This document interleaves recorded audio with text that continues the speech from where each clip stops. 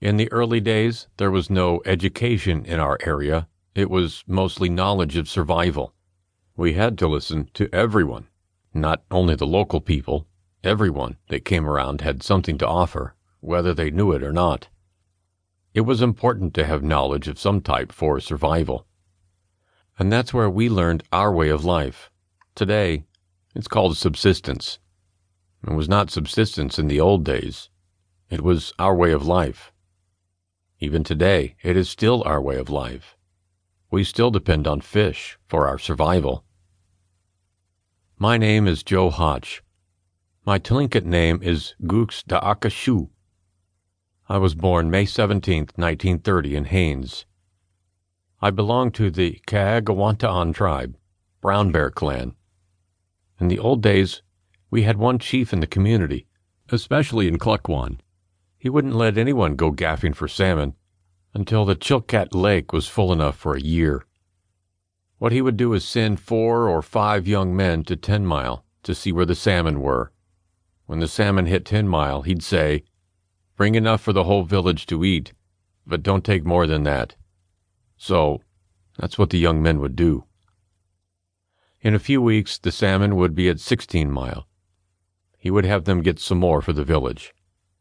Then a third trip would be up to Chilkat Lake, and when they came back with the message that the salmon were up there, the chief would say, "Okay, start getting salmon for yourself." He made sure the salmon got up to the lake first, before any of us would get enough for the winter. Nowadays, we have several fish and game agents that can't completely control it, but at one time, one chief would control the whole valley. Nature's grocery store.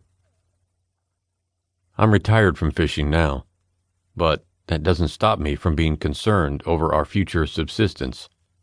My children and grandchildren will be dependent upon the same food that I grew up on, same food that my parents grew up on and their parents grew up on. It's like what my mother used to say.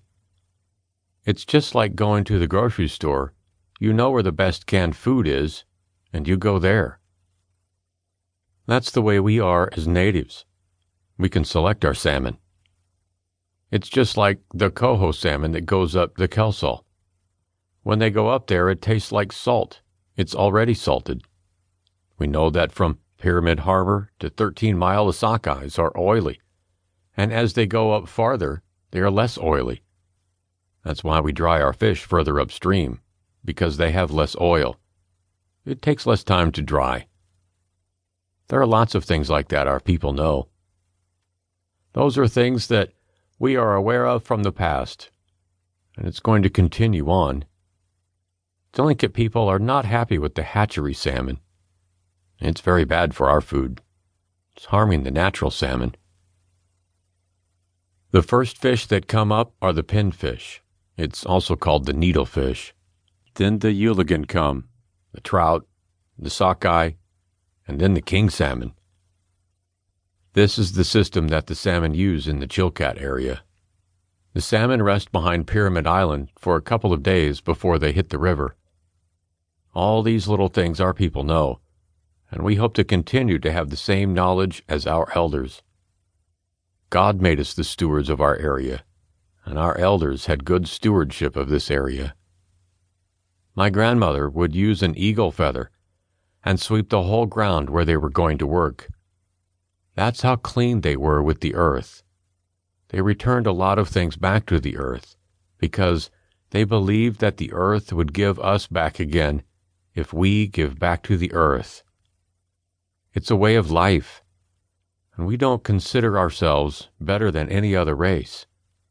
We as Tlingit people really believe in equality.